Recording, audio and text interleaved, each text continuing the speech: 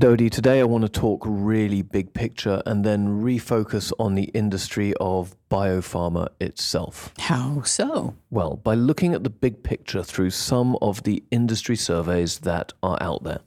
Okay, so those big reports that look at issues within the industry and come to some really smart conclusions. Exactly, and these really are worth reading. I mean, there's a lot of content in them, but they give you really good insight into where the industry is going, the possible solutions that might emerge, and show us what the future of bioscience and biopharmaceuticals might be. And that's really what matters on today's episode of Discovery Matters.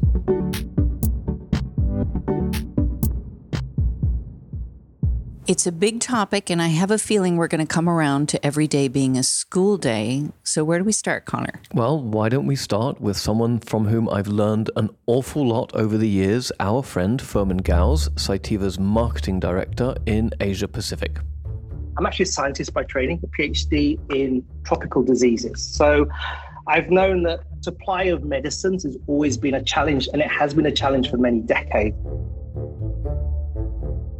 So one day, Furman was having dinner at a restaurant with a friend of his who happens to be a journalist for a well-known publication, and they were talking about this difficulty of when it comes to supplying medicines.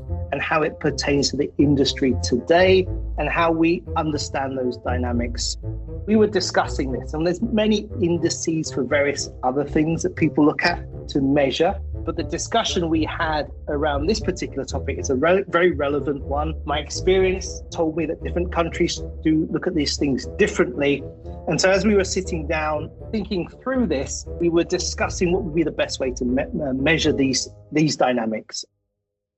And this discussion eventually led to the Biopharma Resilience Index and its 5 pillars that we're so interested in. Okay, so this is Cytiva's own industry report. What are the 5 pillars? Okay, so yes, we're shilling our own content here, but this is really good stuff, and we wouldn't shill it if we didn't think it was worth paying attention to. So, the 5 pillars.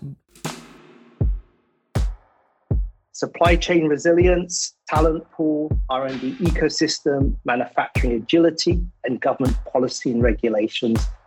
And then the main findings of the Biopharma Resilience Index are? The index showed us that there's a few take-homes.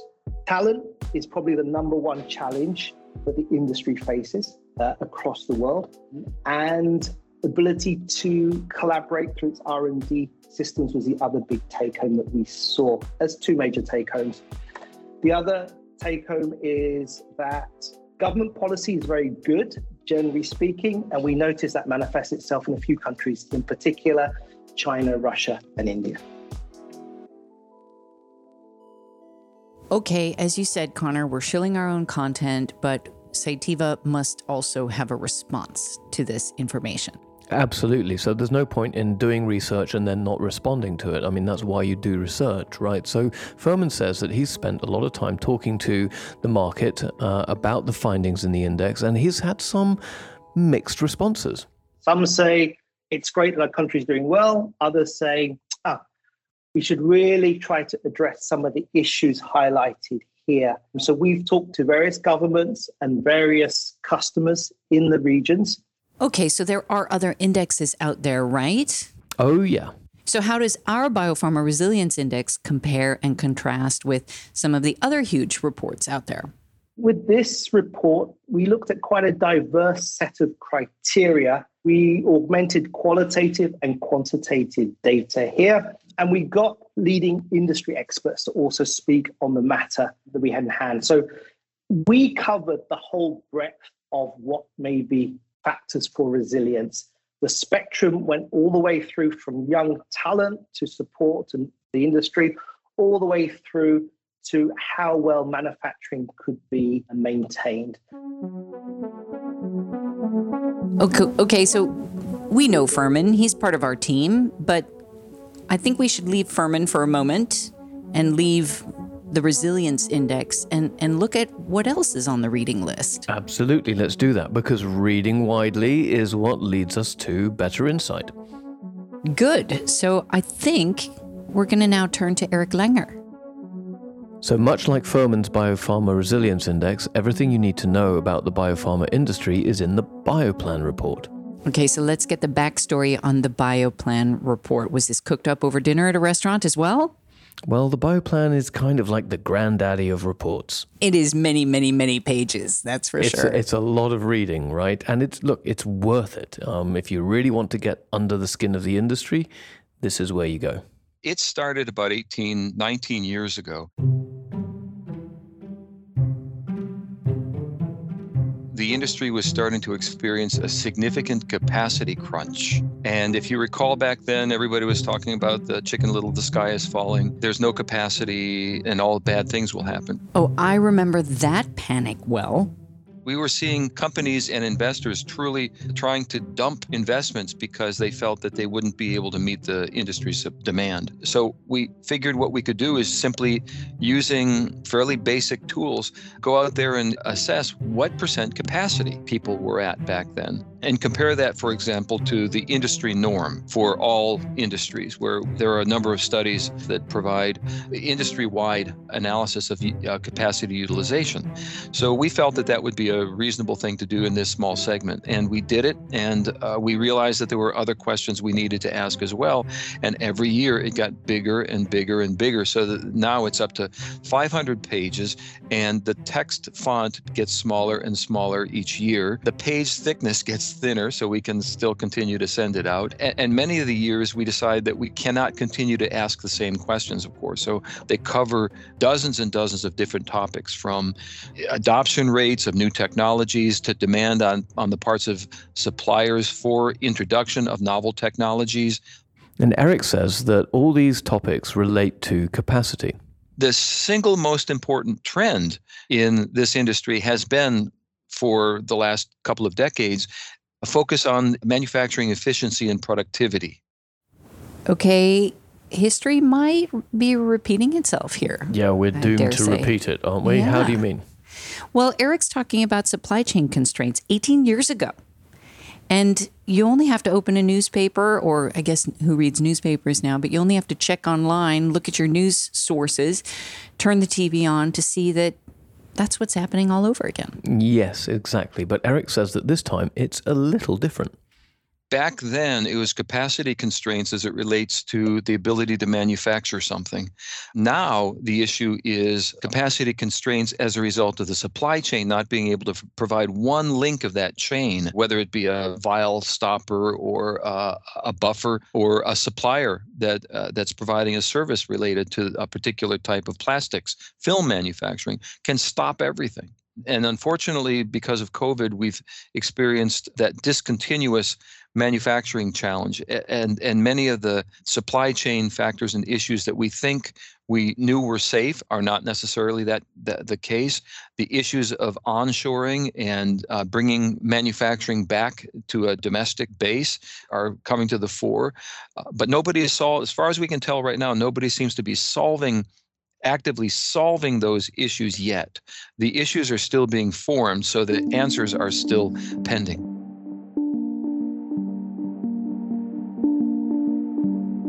I heard Eric say earlier that this report started when the biopharma industry was much smaller. And we've seen, especially during 2020 and 2021, that the vocabulary of the biotechnologist has really come to our kitchen tables. Yes, it's amazing, right? Isn't it? I mean, I was having a conversation yesterday evening in an Uber with somebody in the telecoms industry, and they knew what mRNA was. People know the names and manufacturers of their vaccines. I mean, that's never happened before. So what does Eric think about this level of common knowledge? I think one of the things COVID has brought forward is the impact that biotechnology can have on the global population, really. Everybody gets touched by this, literally. And the fact that we're seeing this industry solve this problem, I think, is a testament to the industry's resolve, the background it's had. We did a study last year on impact of COVID on manufacturing, and one of the comments we got from one of the respondents was essentially something along the lines, this industry has been preparing for pandemics for the last 20 years, so this is no surprise. By preparing for it, we've been able to meet this need in an amazingly rapid fashion. So I think what we're seeing is the industry just living up to its own expectations over the last number of decades to be able to meet the needs of this pandemic. On top of that, people, when we've talked with literally hundreds, if not thousands of people in this industry, we find that there's an amazing, remarkable dedication to healthcare and public health. And as a result, what we've seen in our interviews, doesn't matter if you talk about somebody on the manufacturing floor or somebody on the clinical side of it, they probably enter this field quite possibly early in their career because of the desire to do something good. And I think what we're seeing is people that are dedicating hours and hours of overtime and sequestering their own personal lives to manufacture these vaccines or therapeutics or diagnostics or personal protection equipment or polypropylene. People are saying, I'm stepping up. And I think that's one of the most remarkable things we've seen resulting from this, the crisis, but it's just part of the industry's dynamism, I think. So we were talking earlier about the Biopharma Resilience Index and some of those results. Now that the BioPlan report is in its 18th year, what are some of the results in that report? Well, Eric says that one of the biggest themes he sees is the evidence of continuity and strength in the industry. While COVID pops up as the major factor, it doesn't change the order, for example, in one of the questions we've asked, which is something along the lines of what is the biggest single trend you're seeing in this industry segment? And of course, COVID and the impact of COVID shows up right at the very top. Everything else just gets pushed down. And so when we were looking at the remaining trends, they were similarly in the order they were in prior years. There were just not as many people saying, this is my number one trend. For instance, productivity and efficiency took a nosedive. Because many people who were focusing on productivity and efficiency are now focusing on fixing supply chain issues or shortage of single-use technology issues. And that's become what literally keeps them up at night. Connor, I'm really longing for the customer perspective right now. So customers who are so integral to these kinds of reports and surveys, it's their voices that add up to the conclusions that are made in this report. So exactly, and we are nothing if we're not market-oriented in our approach to everything that we do. So here we go. Hi, I'm Richard Wang. I'm the CEO of Nucleo Biotherapeutics. We do the cell therapies for oncology and cancer treatment. So Dr. Wang is a Cytiva customer and what we call in the industry a key opinion leader. And for him, the talent issue is the most important factor and something that he focuses on when he's reading through indexes like BioPlan and the Biopharma Resilience Index. We're doing something very innovative and we're working on new modality. I do think talent issue continues to be a very big issue for us, especially operating in China, which does not have a long history of developing novel medicines or therapies. Of course, the pandemic doesn't help that either because it's almost stopped the people across the board to having this kind of opportunities to maybe coming back to work in a small startup company like us, or going out to have a opportunity to get more trainings. So where does Dr. Wang find this talent? He says he has to either look outside of China or put in the effort in China to develop it himself. That means it may take a longer time. It may need more patience to develop those talent. But in terms of reaching out, Dr. Wang says he has seen a rise in headhunting.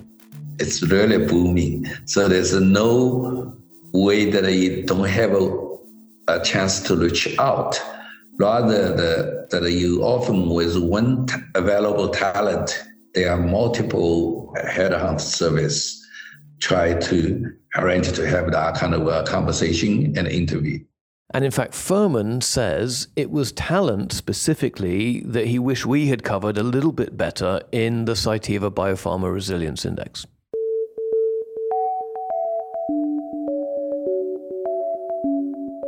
Talent pool number and availability is clearly there, but diversity within that talent pool, how do you make the most of the available talent pool within a country or internationally, wasn't looked at in detail. I think the other area that I reflect upon where the index perhaps isn't so strong is funding and capital flows. As we know, there are pockets of biotech innovation around the world, and capital flows tend to align very closely with that, and that's something that isn't captured in the index.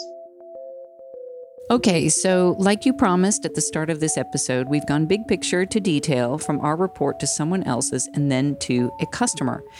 How do we sum all this up?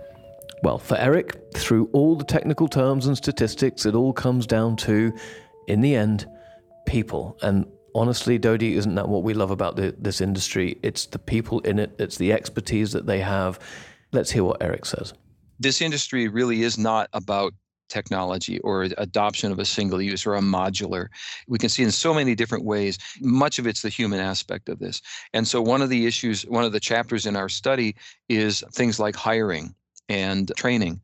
And what we found is one of the biggest constraints to growth in this industry is availability of really smart people to take on the responsibilities for a rapidly growing industry. We've seen the challenges of hiring grow consistently. In our graph, it's just remarkable how consistent that growth goes year after year in terms of the inability to find the right people in specific areas.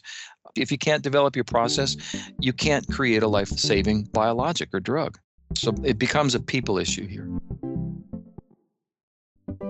So put the BioPlan report on your reading list if you haven't checked it out yet. Put the Biopharma Resilience Index on your reading list if you haven't checked it out yet. And please send us stuff that you think we should be reading to keep up to date with what's going on in your part of the industry. The more we share, the better we get, the better the industry gets, the more impact we can make as a community for patients. So true. Thank you for listening to this episode of Discovery Matters.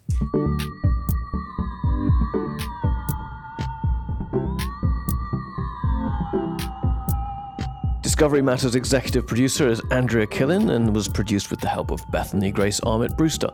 Editing, mixing, and music by Thomas Henley and Banda Production. My name is Dodi Axelson. My name is Connor McKechnie.